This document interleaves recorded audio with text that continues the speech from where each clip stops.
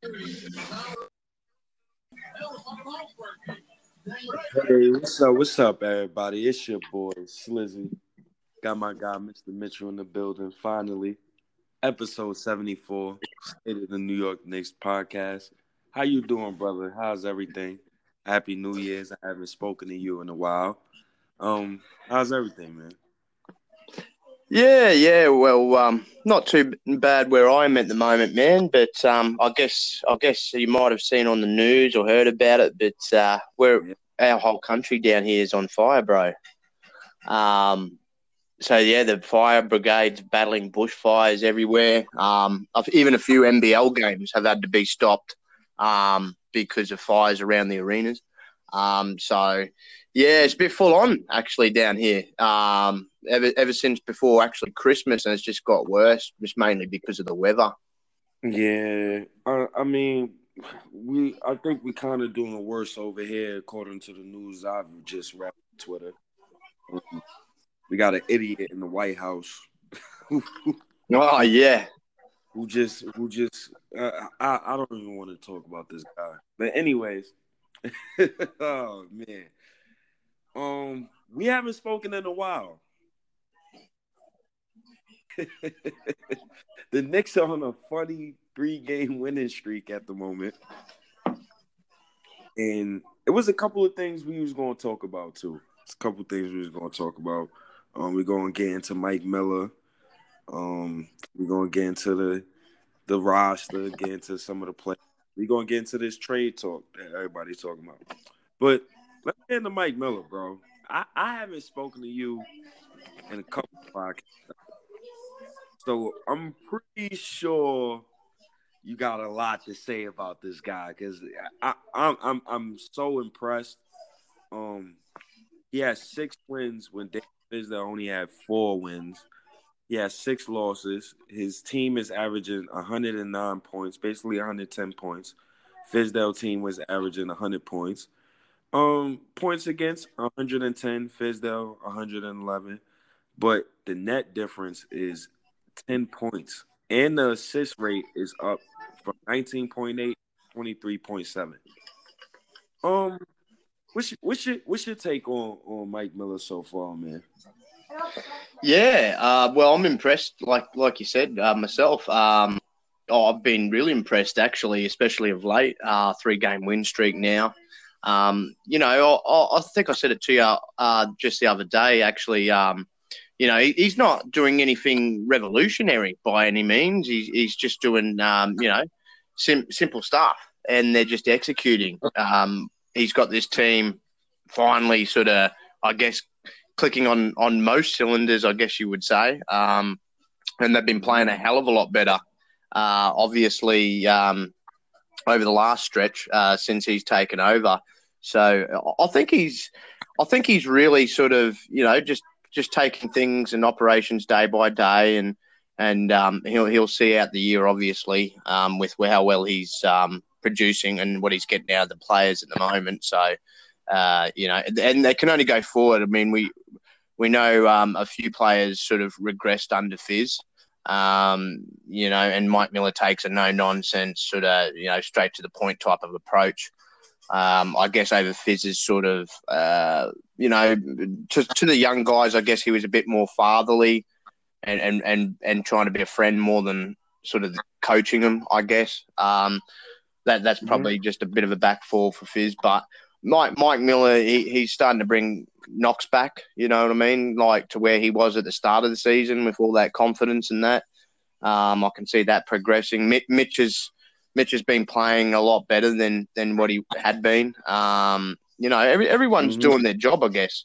There's always still going to be niggly points, but it's more niggly, critiquing the players, not Mike Miller, because he sets the game plan. It's their job to execute it, I guess you could say. So, but yeah, from the coaching standpoint, I guess you could say he's doing that well at the moment. He might even be putting himself at the forefront to take over on a more permanent basis.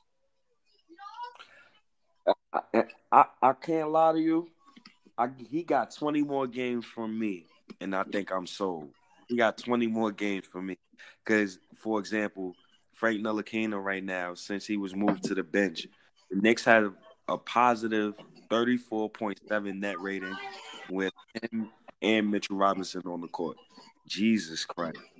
And you notice the last few games, he's been running a hell of a lot more pick and rolls. I think Fizdale was running at least 23 pick and rolls a game. Mike Miller's plus 40 a game. You see it, man. You see Frank Ntilikina, all his stats are up from last year. This kid, 39% from the field. Last year, he was 34% from the field. This year, 34% from three. Last year, he was like 29% from three. The kid's showing improvement, man. I'm very impressed with Mike Miller. Another one. I was just going to add another player. Since his return, he took a couple of games, obviously, but since his return from injury, he's getting good stuff out of Peyton. Like Peyton's playing a hell of a lot better than what he was. Yeah, I can see this to Alfred Payton. He definitely gets the offense going. Yeah, he get young guys. I kind of get annoyed with his little 2-man game with Julius Randle sometimes, but I'll take it. We winning. Exactly. It's not too much you can ask for. I mean, the defense has been stellar. Well, to put it simply, obviously, when we're obviously going to get into it in a minute with trades, but there's not a lot. I've been sort of doing my research on it, and that there's not a lot of point guards available, and we're probably more looking to draft a point guard. So I dare say, if DSJ, by the sounds of it, is going to be included in trade, well, we kind of have to keep Alfred for the rest of this season, which he's only on the year deal anyway. So I'm kind of happy with that sort of rotation for the rest of the season of Alfred Payton and Frank Ntilikina in the point guard role. Frank can just obviously, now that Alfred's back and he, as you said, he can run the show, which Frank sort of struggles with it at times. He'd be better off coming off the bench as backup. So, yeah, I'm quite content in the way that Mike Miller's even using both of them in the rotations. I think also Mike Miller's rotations, each game since he took over. I mean, at first I was a little bit skeptical. Obviously, everyone was, but I think he was learning. He learns quicker than Fizdale. I've picked up on because he made adjustments here and there that he needed to, and I feel that his rotations have gotten better and better as each game has gone on. Yeah, his rotations has gotten a hell of a lot better. I questioned his rotations a couple of podcasts ago, but they got more crisp and more sharp. And another example of Mike Miller coaching, Mitchell Robinson and Julius Randle, they have a positive 12.1 net rating, 109 offensive rating, 97 defensive rating, and 165 minutes. Under David Fizdale, there was a negative 17.9. Oh, my Jesus Christ. So just more indictment on David Fizdale and just how bad he was. And I will admit, I was a David Fizdale. I was protecting this man. Yeah. But I think it comes down to a lot too, like I sort of touched on a bit earlier. With Fizdale, I think he took the approach like you could sort of like take as when you're a parent of a child and you should be the parent and that's the child, but sometimes you get parents that want to be the child's friend instead of being a parent first type thing. So he was sort of taking that type of approach in the sense of, as I said, especially with guys like Knox and that, like a father type figure instead of a coach, you know what I mean? Like that's the sort of approach he was taking. I think at first, generally, like, taking on that job, especially when you've got young guys, that sort of approach initially is good, to get yourself acquainted with the player and them gain your trust and vice versa. But then, and we both kept saying he needed to install a system and it just wasn't happening. He still kept going with the whole fatherly thing. And it has actually been I forget who it was. I don't know if it was Burma or someone, but they reported on it too. They must have picked up on the same thing. That he was just being too much like that instead of trying to coach the team and make adjustments, and he just obviously wasn't doing enough of that. Nope. And Mike Miller is a hell of a coach when it comes to X's and O's and out of timeouts, calling plays. He's excellent at that as well. I love Mike Miller, man. I love him so far. I appreciate this guy. Let's get into some of the players, man. I want to get into Kevin Knox real quick because you see Michael Porter Jr. You see this kid go 10 for 11 from the field, and Knicks Twitter goes into a frenzy. I'm getting constant arguments with people like, "What? Knox is going to be better." I'm not really worried about Kevin Knox. When I see Kevin Knox and I see other guys' situations, and I see how Marcus Morris is starting in front of him, and I see gotta constantly play with Bobby Portis, which is a horrible pairing with Kevin Knox. I don't see any positives to that. So No. I'm not really Knox as other people would be. I'm just preaching be patient. Yeah. And he got all the tools, man. He got all the tools, man. And just to run off what you just said there, when it pertains to you've seen arguments of people bringing up Michael Porter Jr. and that. Now, I'll say this straight out, and we all know it's fact. Coming out of college, Michael Porter Jr. out of the two of them was the more advanced player, was the better player all over. Yep. He still is, with all his tools and his game and everything. But where Knox has got favorability is he's still young and he's still very, very teachable. And, he's got a lot more to bring out in his game, whereas Michael Porter Jr. already is when you kind of watch him, he's kind of a complete or almost complete player. He can only improve so much more.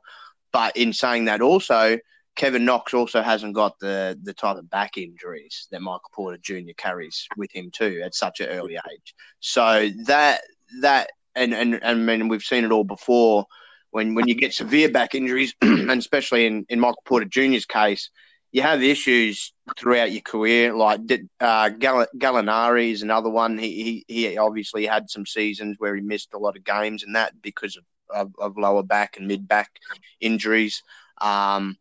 It's obviously it's a high percentage rate there. You do damage to your back playing basketball. It kind of affects you the majority of your career. You might have your good runs where your back's feeling good in that, but you take a fall the wrong way, get knocked the wrong way or something like that, and it could just agitate it enough where it's going to start flaring up and playing up. So that's why Michael Porter Jr. probably has, looking forward to him for however long his career goes for, unfortunately. But still, as I said, right now on a talent-wise, there's no argument that he's better skill-wise. But he was way better. He was also the more complete player out of the two coming out of college. Like even Kevin Knox's own coach was saying that he's still, in his own words, he's still kind of green. He's still got a lot to learn, and the motor was the big thing. But you get him invested and you get him where his confidence is up and that motor starts to pick up. But it's with the motor with me, it needs to pick up and then stay there. And that's where I think where it went backwards with Fizdale and, kind of dropping him from the starting lineup, then back down to the bench. I think that was a big knock to his confidence. Some of these rookies, like in Knox's case, when they are raw, depending on how raw they are, if they start having a good run, you've got to stick with them. Even if there's like a bad game in between that, all the good games, that they're having, let them keep going because you've got to build that. The confidence is the biggest thing. Most players will say the same thing. If your confidence is high, and you're a good shooter or what have you, you've got a high percent rate the shot going in. But if your confidence is low, not so much. So, and that's what I think it is mostly with Knox is a confidence thing, because when his confidence is sky high, he's on his game, no doubt about it. He's got good size. He can still fill out a lot more size-wise and put on a bit more muscle as well. Look, I mean, you say to people, I've said it to people, I mean, look at Giannis. Giannis, when he first came in, was a skinny little weed, man. Like, he wasn't the muscle-bound Greek freak that we see today that dominates everybody at the moment. So, Knox might not ever reach that type of level, but he could always be a very, very good role guy that any team would probably love to have. It's just a patience thing. And some players take a little bit longer than others to get there. But, I think, to stick with him and, as I said, just work with him and build his confidence up and, keep at him with his motor as well, for both ends. Because I still go back to the start of the season, the few games at the start of the season where, as far as I was concerned, he was on fire from both ends. And then whatever happened with him and Fizz there and Fizz's coaching or whatever he was doing with him. And, he just went down. But now Mike Miller's starting to get the best back out of him and help him on his way back up. So that's a good thing. And that I'm sort of thankful that Mike Miller's sort of been able to bring him back out of his slump. Yeah. I'm thankful too, man. Let me name some guys off to you. Paul George, 20 years old, 29% from three, 7.8 points per game in his sophomore year. Tobias Harris, 20 years old, 28% from three, 8.4 points per game. Giannis, 20 years old, 30% from three, 9.8 points per game. Kevin Knox, 20 years old, 34% from three, 11 points per game in his sophomore year. Klay Thompson, 41% from three, age 21, 12 points per year. So, guys can improve. You can improve. If you work on your game and you in a good culture, a good environment with other young guys who wants the same thing, you're going to improve. I believe in Kevin Knox. He comes from a military family, like I always say. The kid is going to be good, man. I'm not worried about Kevin Knox. Nah.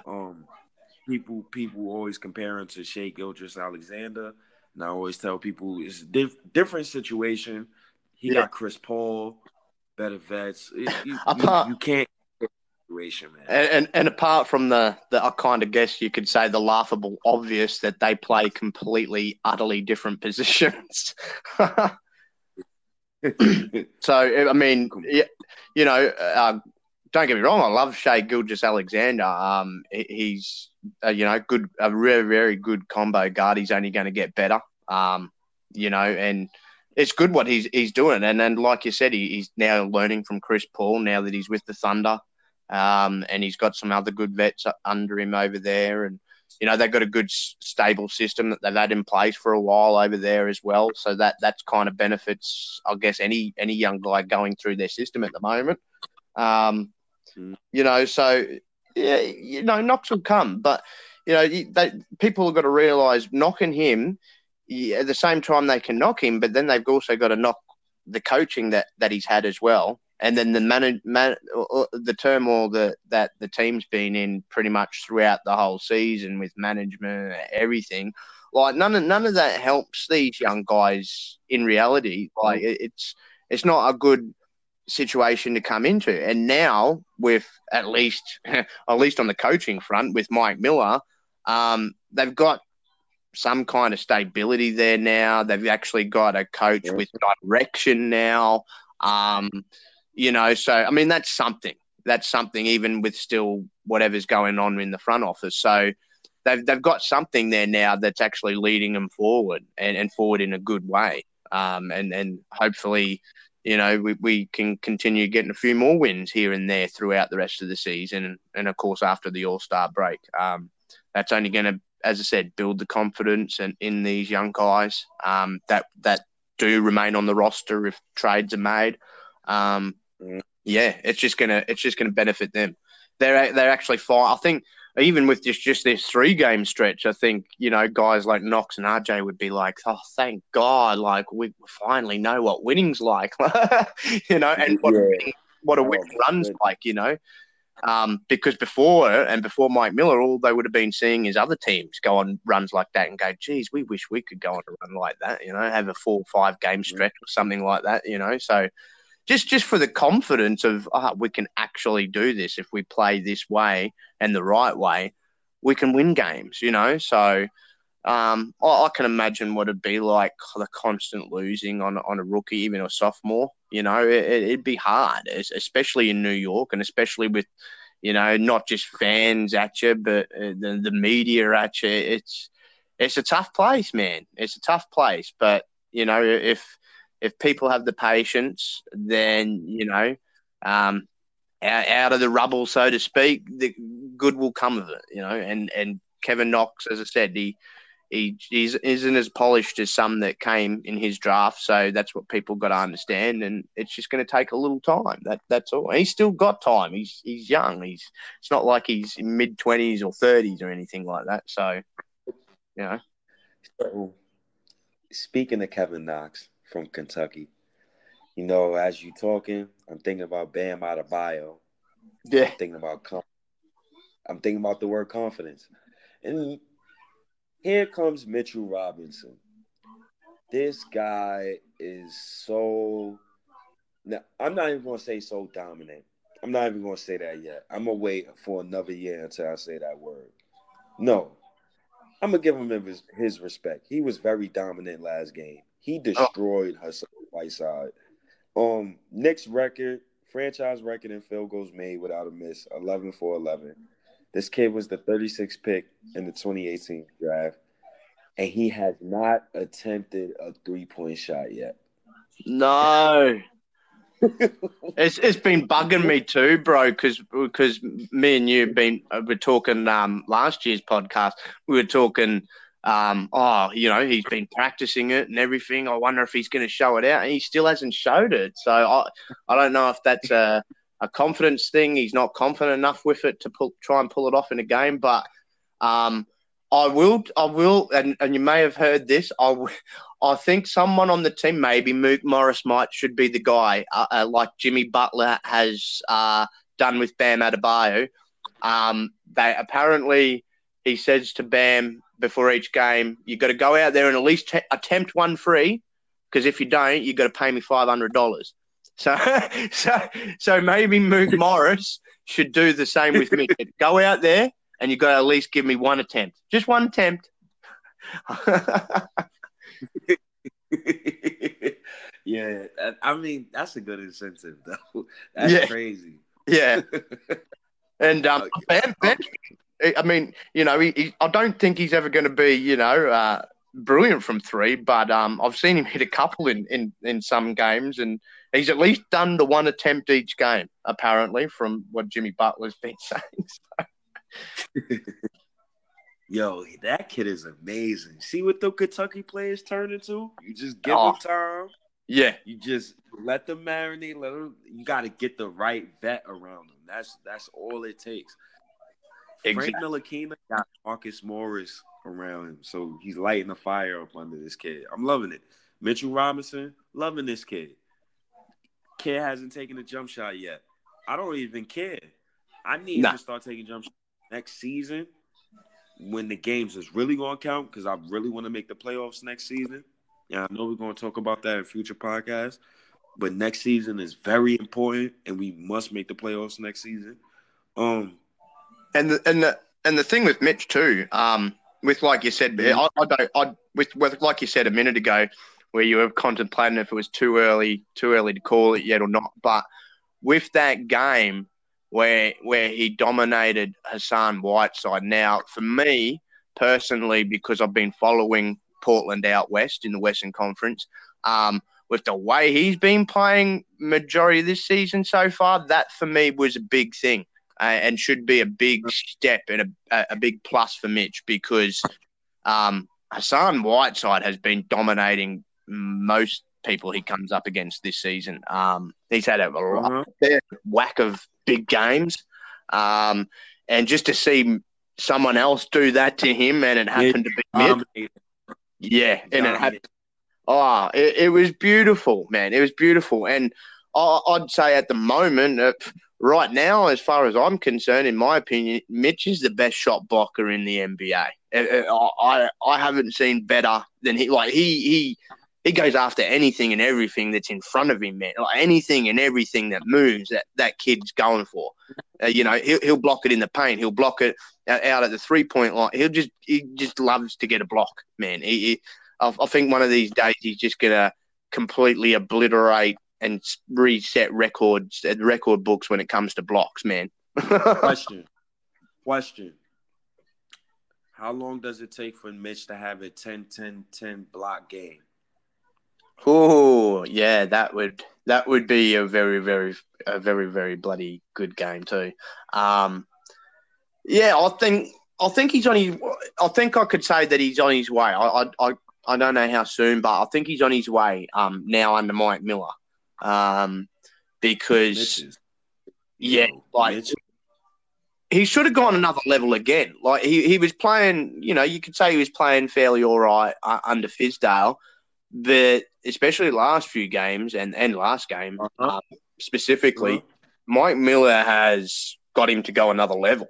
So can I question you on that? Do you attribute to more pick and rolls being run with Frank Ntilikina? Because it seemed like that play is unstoppable with Frank or R. Garrett. Yeah, that's really working beautifully. I mean, I wish it also worked on a third with Alfred Payton, but Alfred and him haven't sort of had that combination. But at least, hey, it's working especially with Frank, and when RJ does it with him as well, that's beautiful to watch. And we all knew. Most people that sort of did their little bit of research on Mike Miller that he's very big on the pick and roll. So he's found his two guys that do it really well with Mitch. And I think that should continue because it usually pays off 9 times out of 10. Man, that pick and roll with Mitchell Robinson, Frank last game. Frank had 10 assists, man. I didn't even notice it until they put it up on the screen. But it's good that Frank Ntilikina is definitely watching Alfred Payton moves. It's good that Mike Miller has installed a system that I see. I don't have to see Frank Ntilikina coming across the court and handing the goddamn ball off anymore. And I don't see Julius Randle bringing up the ball anymore. So that's beautiful as well. Yeah. Julius Randle has been amazing, bro. Yeah, exactly. Because now this is, and I think I said it on quite a few other podcasts. The problem was he didn't have a point guard that was running the point for him like when he was in New Orleans, and now he's got Alfred. It's kind of made him fall back into that more, straightforward power forward role. So he's just playing power forward, not a point forward, just doing his thing in the paint. That's all he needs to do. You don't need to dribble too much. Nope. Just the ball, 2 dribbles to the basket. And I like how Mike Miller usually call the same play for Julius Randle, and he gets the ball and right into his movements. I love it. I don't need to. I could take some of the post ISOs with Julius Randle because he's been out of the double team. So he's been playing. Yeah, I mean, even if he's just doing the basic thing, I don't want him to do any of his or attempt any of his tricky dribble moves. Just bring it up, man. Just basically and do your thing, dunk it in or shoot it, whatever. But yeah, as long as he just sticks to doing everything basic like that, that's cool, man. That doesn't make him any less of a player. He doesn't need to be out there trying to do fancy moves. Yeah, man. Because I was getting on him the past few weeks, man. I was on the trade Julius Randle boat, man. I think I was the captain that hope, For man. for a while there, I was starting to wonder if he was confused if he was playing for the New York Knicks or the Harlem Globetrotters, man. This guy was fumbling and bumbling and stumbling. Yeah, I'm like, what the hell are you doing? Pass the ball. Oh, But yeah. he has been finding guys lately. I want him to pass the ball even more though. But he's been cool, man. He's been cool. But we talk about the main. Oh yeah, we ain't getting to R.J. Barrett, Maple Mamba. I guess we got into the other two main picks, but the other main guy to the young core, Maple Mamba. How you feeling about R.J. Barrett right now? Like, what's your temperature on him? I'll just say He's, this though, before you go. The last time a player shot less than 40% from the field, minimum 10 field goals per game, and less than 60% from the line, minimum 4 attempts per game, was in 1952, 1953, ironically, Knicks legend Matt Clifford. So a Knicks legend shot about the same amount as R.J. Barrett. So it's safe to say Knicks legend. But how are you feeling about this kid, man? How are you feeling about R.J. Barrett so far in his season? Do you feel like he's a small forward? Do you feel like he's a point guard, or is he good at shooting guard? Personally, I think he's having, your straightforward rookie year, that your typical rookie year, your up and down year. But he's very strong, NBA ready. I think for me personally, I think his best position's at the three. I think because I think not saying that he's slow or anything, but there is a lot of guards that can out sort of pace him a bit. So I think he's better at the three with his kind of speed, and his size too as well. Because what does he stand at 6'7"? I think it is. He's probably going to add a little bit more bulk too. Probably not overly too much, but a bit here and there. So he'll get a little bit bigger probably over the next season or two. But yeah, I think he's good at the three. I think that's where he needs to play. He can even be like in that, LeBron type mold in a sense, but just to a lesser degree in the sense that, he'll play the small forward role. But if need be, he can run it up like LeBron does. And do whatever he thinks is right, whatever he can see out on the floor. So yeah, that's where I think it is for him. I don't think obviously being straight point guard, I don't think that would be a full-time thing. You could obviously play him there in certain games for, again, matchups against, like, say, if you wanted to put him there against Ben Simmons, for example, just for pure, height, size and that, you could match him up in games like that. But, yeah, I think the small forward where he's going to have his best games, to be quite honest. That's cool. So then that goes right into my next subject then. Because now we could talk about some trades. We talked about the three main guys for the young core. Love Frank Ntilikina. Don't know if he's going to be here past the trade deadline. But we don't really need to get into too much with Frank Ntilikina. Boy's improved all year. But I really want to get into these trades, bro, because it's people talking. You're talking about the Karl Anthony Towns trade. You're talking about Devin Booker trade. I just want to get into both separately. Like, for starters, the Karl Anthony Towns trade. Now, this is a trade that me and we've spoken about. Before I go, how you feel about it? Okay, well, I look at it this way, like everything's usually got a positive and a negative, right? So I look at it as this: he's from Jersey, but grew up a Knicks fan, and he has said times before in interviews that it's his dream to become a Knick one day. So I like that. I like, I think we always touch upon that we like players that want to actually play for this team. So that's good. Offensively, again, positively, I think he can be more dangerous at times than Anthony Davis in the front court. He's got good speed and footwork for a big man. Yeah. I love him offensively in that.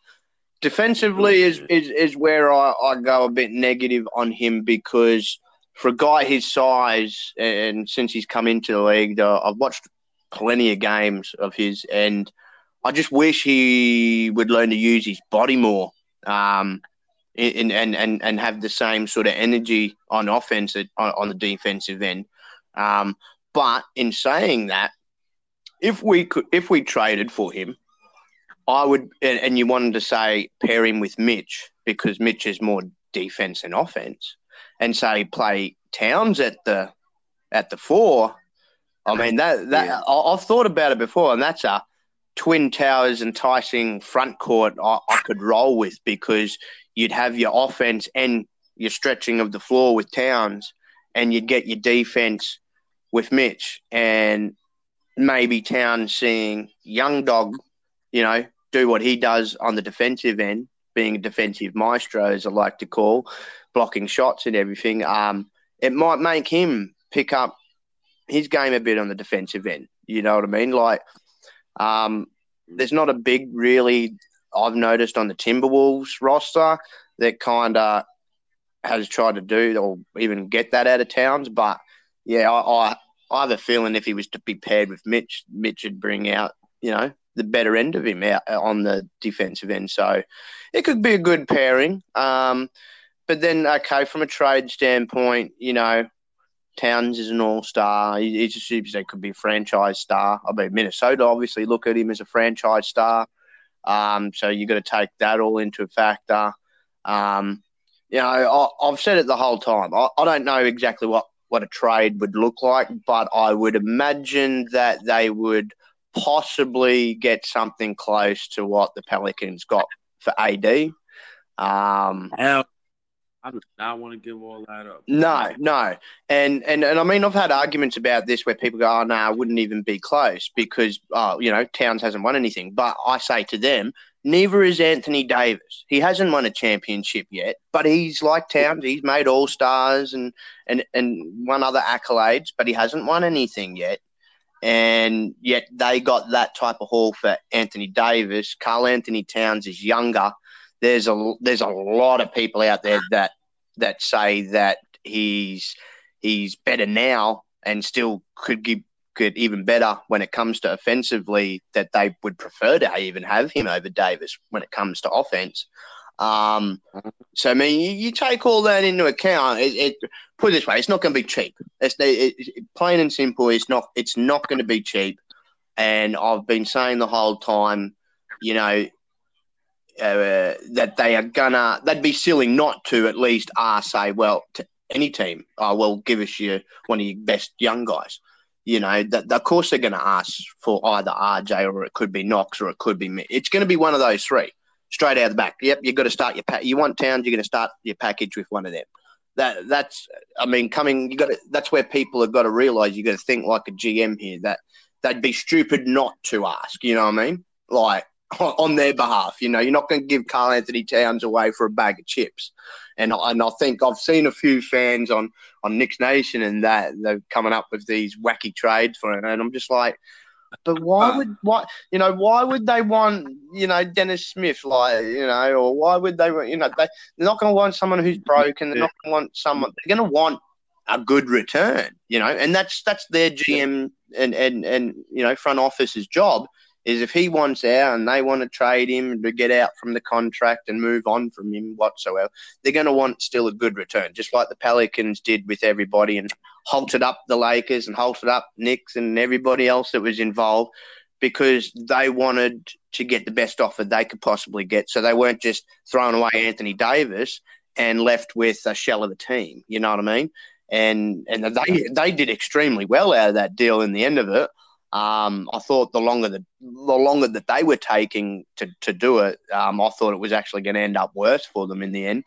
But no, they ended up getting a pretty decent deal out of it, So for someone like Towns, yeah, you're looking at a pretty big package, I'd imagine. I've been trying to go over in my own head just hypothetically, who would you include or who would they ask for? And yeah, I mean, there's numerous sort of packages that you could come up with including picks, but I've also sat back and thought, well, is it worth it? Are you going to do? Is it going to be? Well, yeah, like I'm not Mellow willing all to again. give up Mitch. Mm. I'm not willing to give up Mitch. I'm not willing to do that. I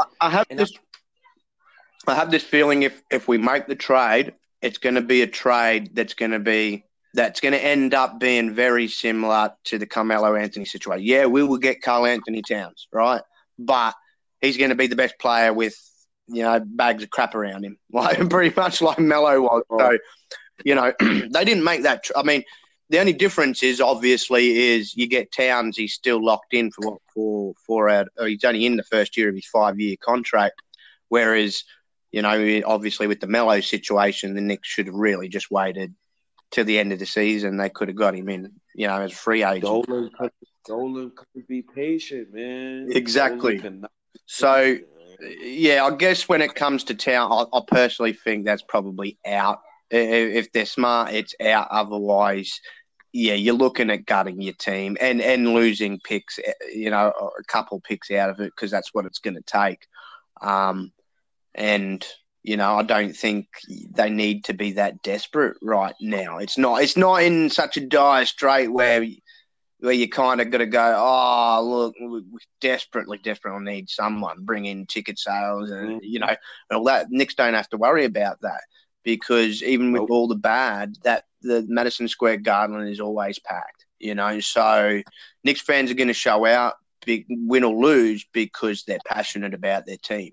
So they're not losing financially there. So they don't need to go out and make that type of move. We're not in that type of drastic situation, I believe. As good as it would be, and, if you could get it done without giving out our 3 best young guys, it'd be beautiful, but I couldn't see the Timberwolves taking a package without one of them being included, unfortunately. Yeah, they not that stupid. I seen the trade. Dude said we're gonna give up Julius Randle, Dennis Smith Jr., Marcus Morris. We're gonna get Karl Anthony Towns, Georgie Dang. We're gonna give up 6 first-round picks. Like what? How is that even possible? No. I don't even want to do that. Yeah. But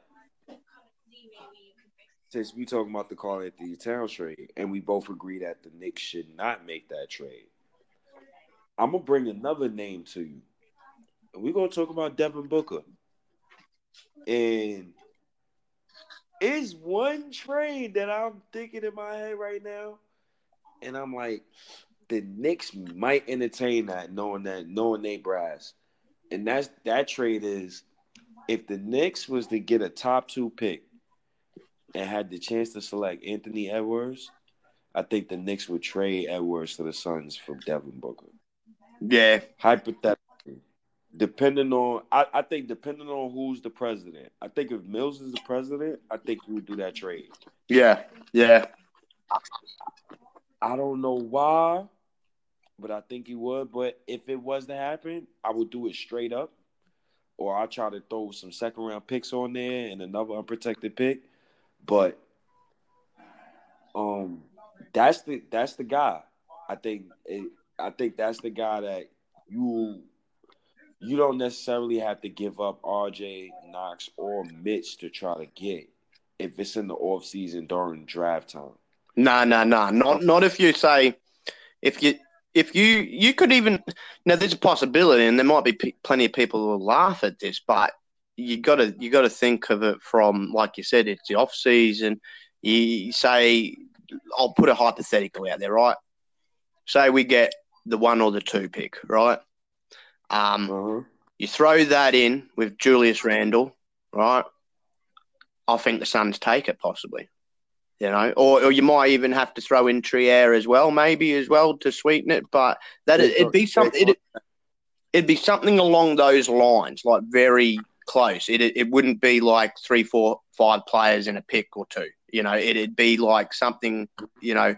Julius for the money, so money sort of matches to a degree, and then they obviously get the first or second pick. So they can finally, after all their years too, get a point guard, and then probably start building around that point guard. That'd be an idea because,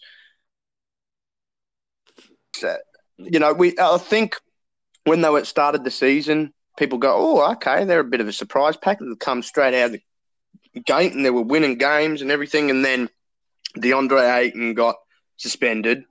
And they had a few injuries. But before, obviously, they had the likes of Ayton and Mikal Bridges and Kelly Oubre and that. They had crap around Devin Booker. I mean, I've been sitting here for the last couple of years even going, he's just wasting away there in Arizona, the poor bugger. Dying. Yeah, man. Like, he's a star, man. Like, he's even this season, and I've been impressed to see it. He's even improved on the defensive end, which was the one side of the ball that he had a bit of difficulties on.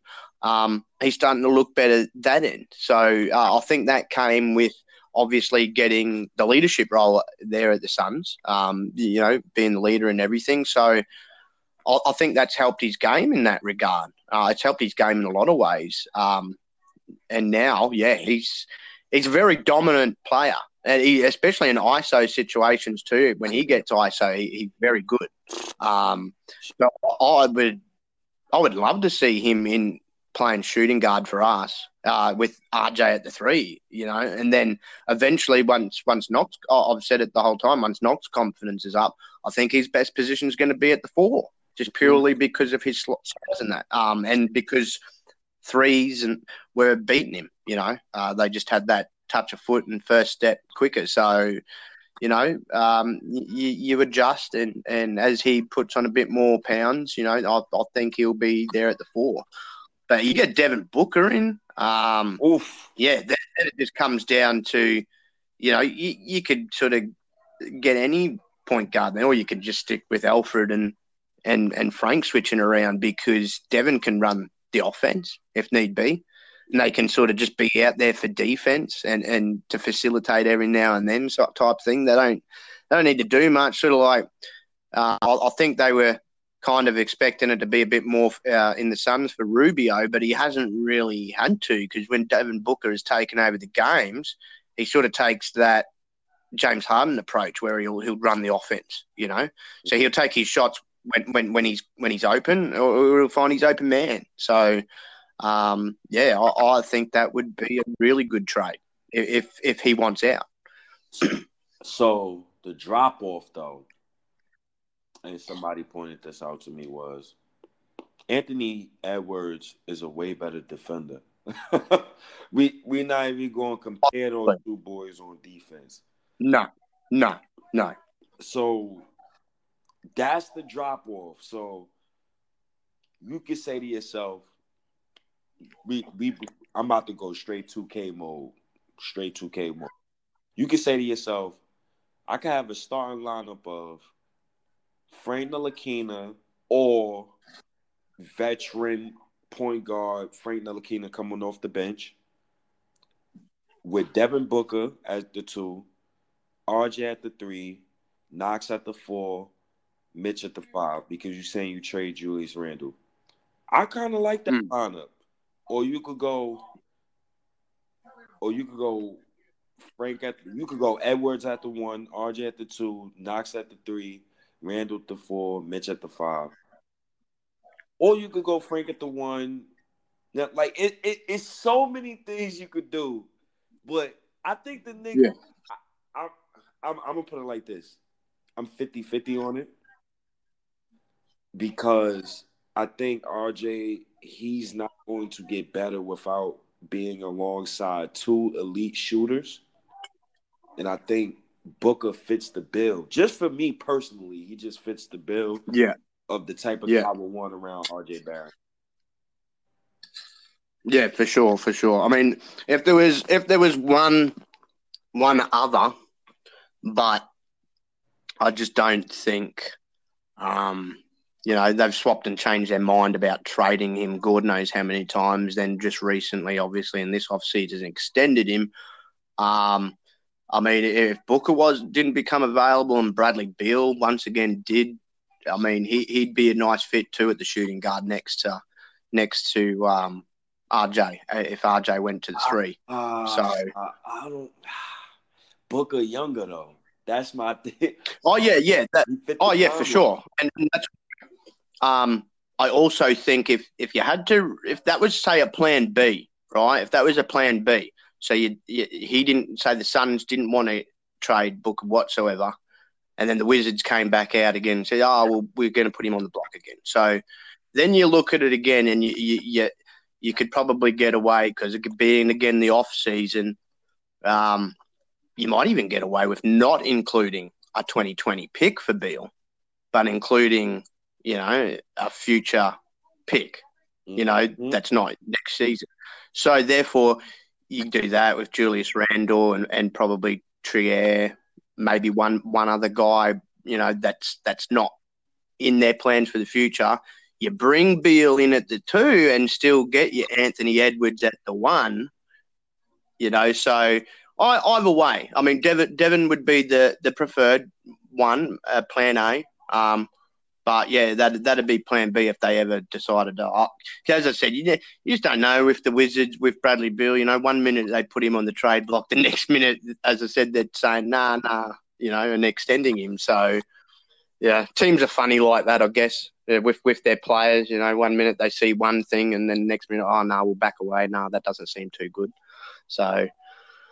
Yeah, but Devin Booker needs to be saved. I mean, in my way of thinking too, Bradley Beal kind of needs to be saved too from Washington because it's just going nowhere really there. I mean, John Wall's still not back, and even when he comes back with the amount of times he's gone down, I don't know what type of player he's going to be.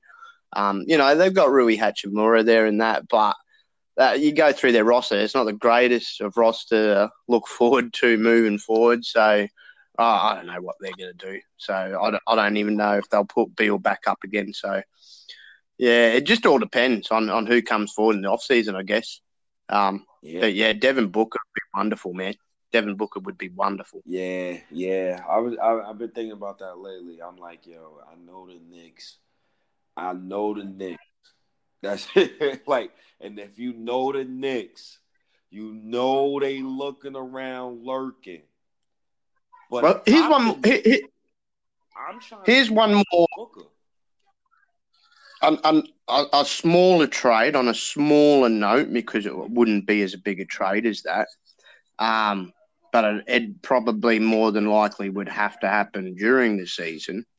What would you? I think it's been tossed around. Think of trying to go after Kyle Kuzma. I'll take Kuzmania. I'll take Kuzmania. But I talked about that too. I think he's a little bit – his growth's going to be a little bit stunted there, if you know what I mean, because of both LeBron and Davis. I mean, he's been coming off the bench and playing real well lately.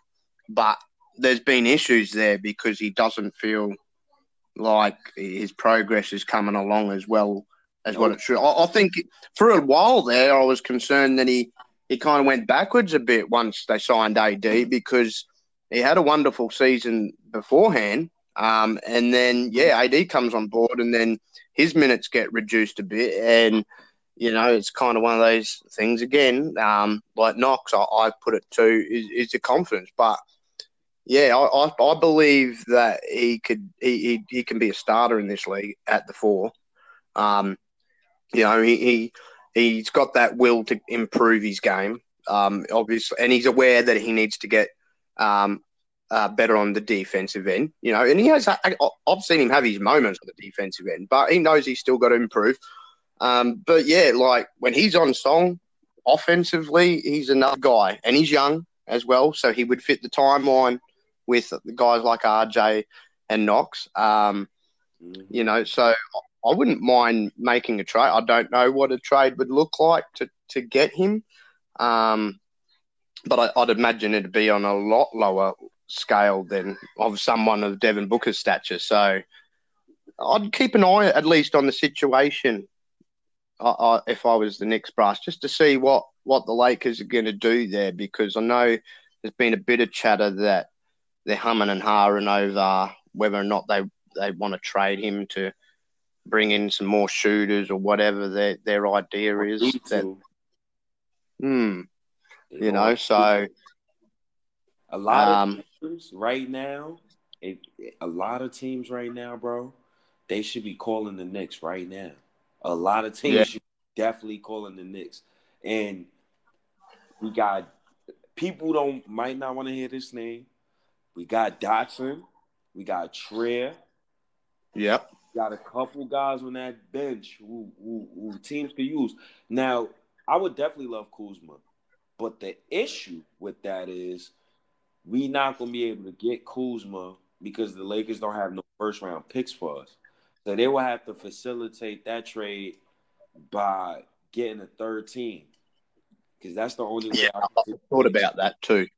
Yeah, that's the only way the Knicks is going to get in that trade market, because I don't want no Kyle Kuzma, and they not talking about, we not going to give you a first round. You going to give me a first rounder, or we not going to talk. Period.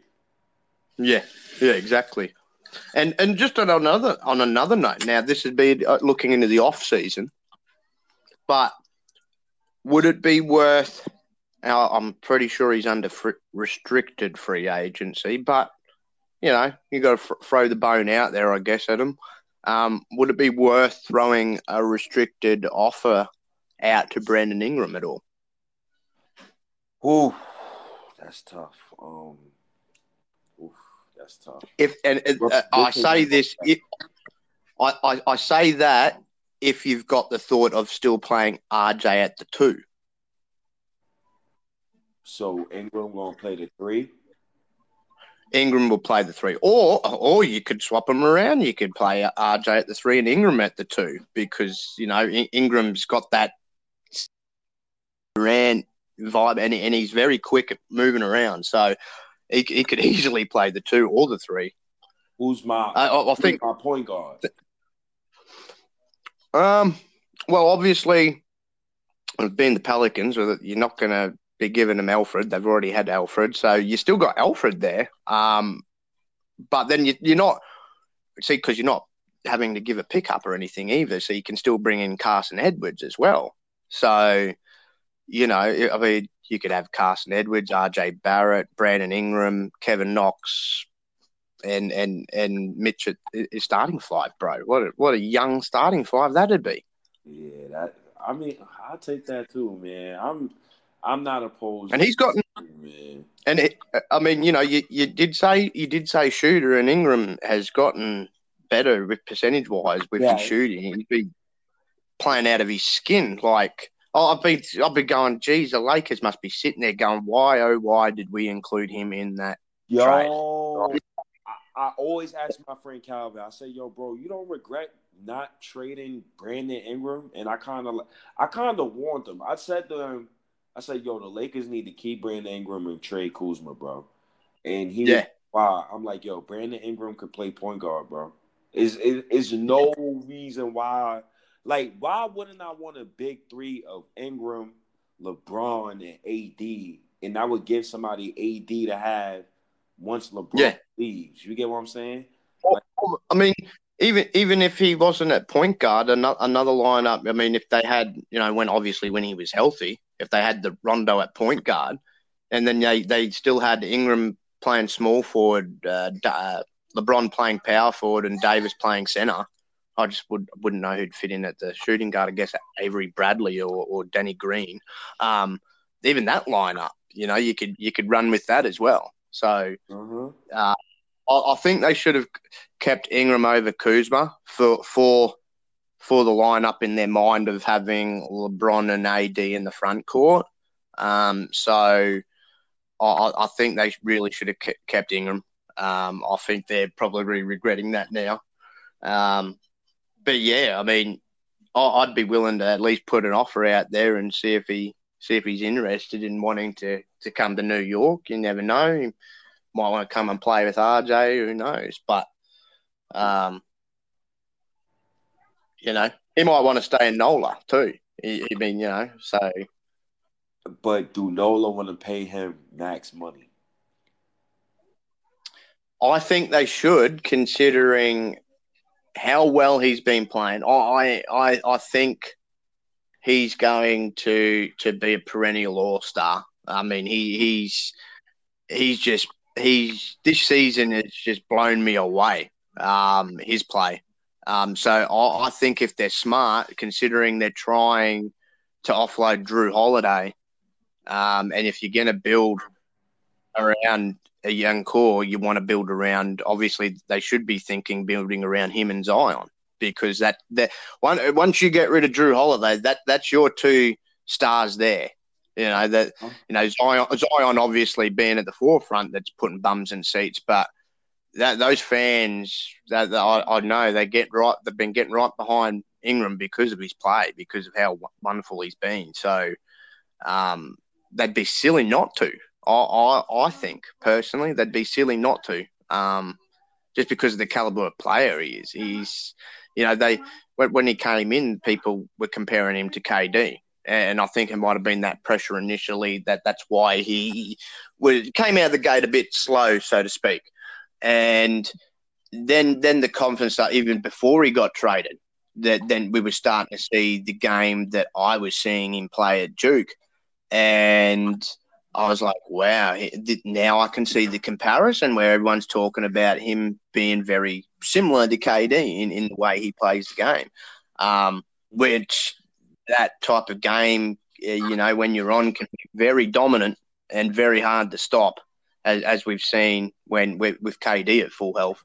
So, yeah, I think the Pelicans should, but because of that, that's why I think we should get in there and at least make it hard for them, make them pay up if they want to keep him. Most definitely, I'm right behind that. I only say that because young talent, he can mix in with this core. He's showing the potential sooner than what Wiggins showed his potential, like time frame wise. So I'm loving that. And to see him develop again with the rest of our core, with Knox and Mitch and that, I think he'd be a good ad if we could manage to get him. And if we put the offer out there and New Orleans sort of went at it, and he goes, all right, well, okay, I'll take the Knicks offer. See you later. Oh yeah, big good ad. And again, you're not giving up anything. You're just paying them. You're just paying the man. You're not giving up picks. You're not trading away anyone. So you've still got the roster there to once you've brought him in as well. So that's beneficial as well. And then from there you can look at and go, okay, now who are we going to offload, and who else do we need to sort of patch this hole and this hole around Frank, around RJ, around Knox, now around Ingram and things like that. So I'd be keeping my eye out, and I'd be throwing the offer there, I reckon. Yeah, I think I'll throw an offer. I know it's $30 million, but I think I'll have to pay that up for Brandon Ingram. I don't know. I don't know. I'm in between on Brandon Ingram. I guess we got it. I guess we got almost everything pop we could have.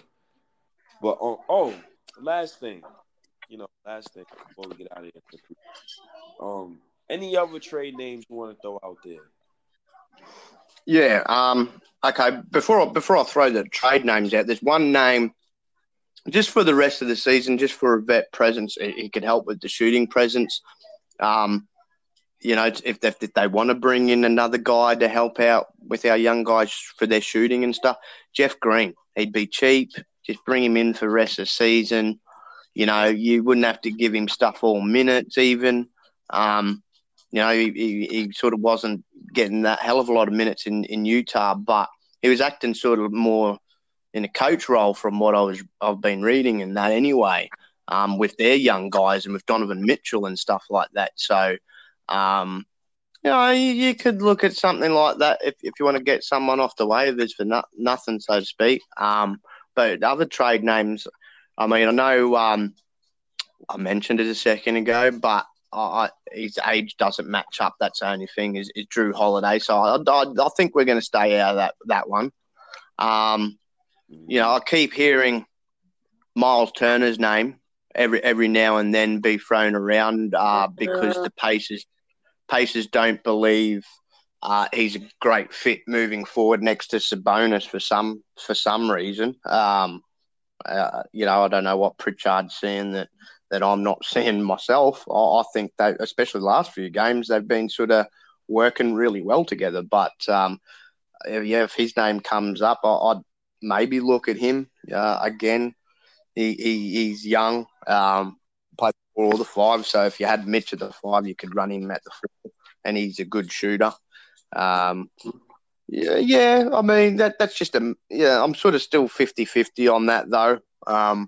Only because you got to look at all aspects, obviously, and also I think it's one of those situations like Bradley Beal. The Pacers 1 minute want to trade him, the next minute they don't want to trade him, type thing. So, I'll tell you why. If management wasn't confident, I don't think it could happen. But it would be cool if it happened. If they weren't confident they were going to get a high enough pick to get Carson Edwards or LaMelo Ball, so they weren't going to. If they didn't think they were going to get the first or second pick, I'd really. What's that one? You said Carson Edwards. You mean Brandon? You mean Anthony Edwards? Oh, Anthony Edwards. Sorry, Anthony Edwards. Yeah, Anthony Edwards and LaMelo Ball. Yeah, if they didn't think they were confident enough to get them, then I don't know. Maybe get on the phone and just talk to Presti and see what's up with SGA. I'm good on SGA. I don't need SGA. You don't like his play? I like him, but I don't need no more guards. Like after this draft, I'm good on guards. I'm ready to go. I'm ready to make the playoffs. We got RJ. We got these young guys. I'm ready to get these guys going. Another 2 names I've been looking at as well, and this is more for what I think's been more of a need than anything. Is backup center position. I've heard some rumblings on guys like Dwayne Dedman, Serge Ibaka. I don't know yet about Marc Gasol or not, but there's a few centers that are becoming available that could fill that role. I think Rashawn Holmes is another name I've seen mentioned. The Kings could put up. It's a need, that's for sure, because we haven't really got a true backup center. And obviously, they want Mitch to be the starter. That's the whole point with Mitch. So I'd be looking at, some of those guys. I know I've been hearing for ages about Steven Adams, but I still think he's too good of a starting center to go into a backup role. So Me too. He'd be good, but I just wouldn't want to do that to him. It wouldn't be. And the fact is he probably would actually go, oh yeah, no worries. He's Kiwi, so he'd probably be real cool on it and going, yeah, okay, I'll do that. I'll back up the young guy, but I wouldn't want to do that to him because he's only 26, so he's still too good to be put in a backup role. So I think he'd be better off getting traded elsewhere for his benefit. But yeah, Dedman or Rashawn Holmes would be good. Serge Ibaka would be good because he'd be able to stretch the floor from the bench, and he plays that bench role up in Toronto. So, he'd be another one I'd look at, and he'd be a good vet to have on the roster as well. He's pretty laid back and funny and chilled, so that'd be good to rub off on him, I guess.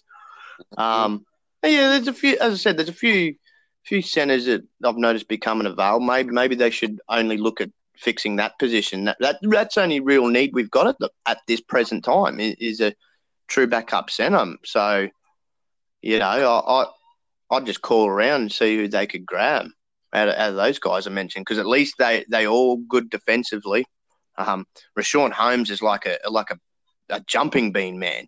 That Yeah, he that that killed us kid, earlier. He killed us yeah, earlier. he's got hops, man. Like, I mean, I know he's a tall guy, but he's got hops. Man. He could jump up to blocks. Oh my, he'd be good coming off the bench because you'd nearly get the same sort of thing. Really, it'd be like Mitch 2.0 coming off the bench because Mitch bounces around too. So you'd have two real tall, bouncy centers that like to swat at everything. That'd be good defensively. Yeah. And he'd be a cheap name to get, I would imagine too, like in a trade. Like you wouldn't really have to give up much for Rashawn Holmes because I don't think he's over 5 million. I'm pretty sure. I think he's on a contract around the 4 million mark. Yeah, I think so too, if I'm not mistaken. Yeah.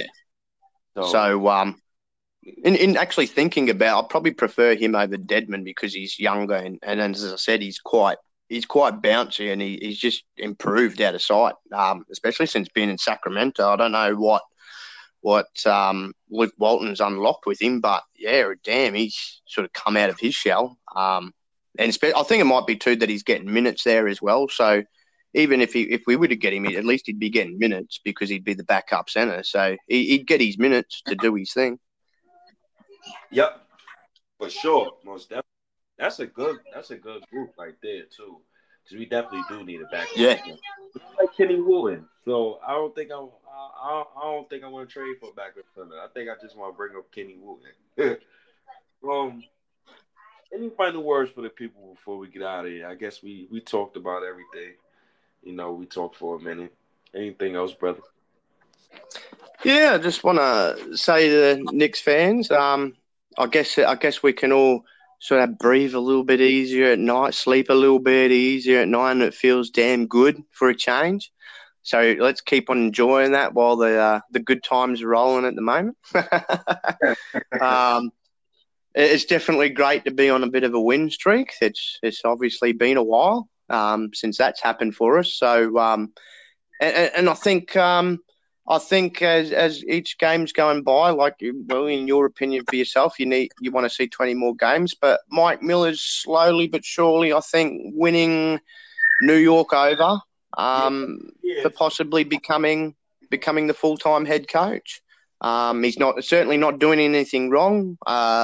Improved with each game, as I said. His rotations have gotten better as well. He seems like a coach. That really picks up on things and changes and makes adjustments to what he feels is the adjustments that are needed. No nonsense, and it's exactly the type of coach that we've been needing. So yeah, let's look forward to as I said, a few more wins and better times under Mike Miller, hopefully. Well, I definitely agree with everything you just said, brother, man. We had a great talk tonight. I'm freaking exhausted. Long day at work. But most definitely, man, I'm just proud of Mike Miller. I'm proud of what he can do with this roster. The narrative that David Fizdale was dealt that roster is true. But David Fizdale is, excuse my language, listening. He was a shitty coach. Like that's plain and simple. Yeah. But salute to everybody. Salute the Knicks Nation. With my guy, Mr. Mitchell, episode 74, State of the New York podcast. I'm out of here. Peace.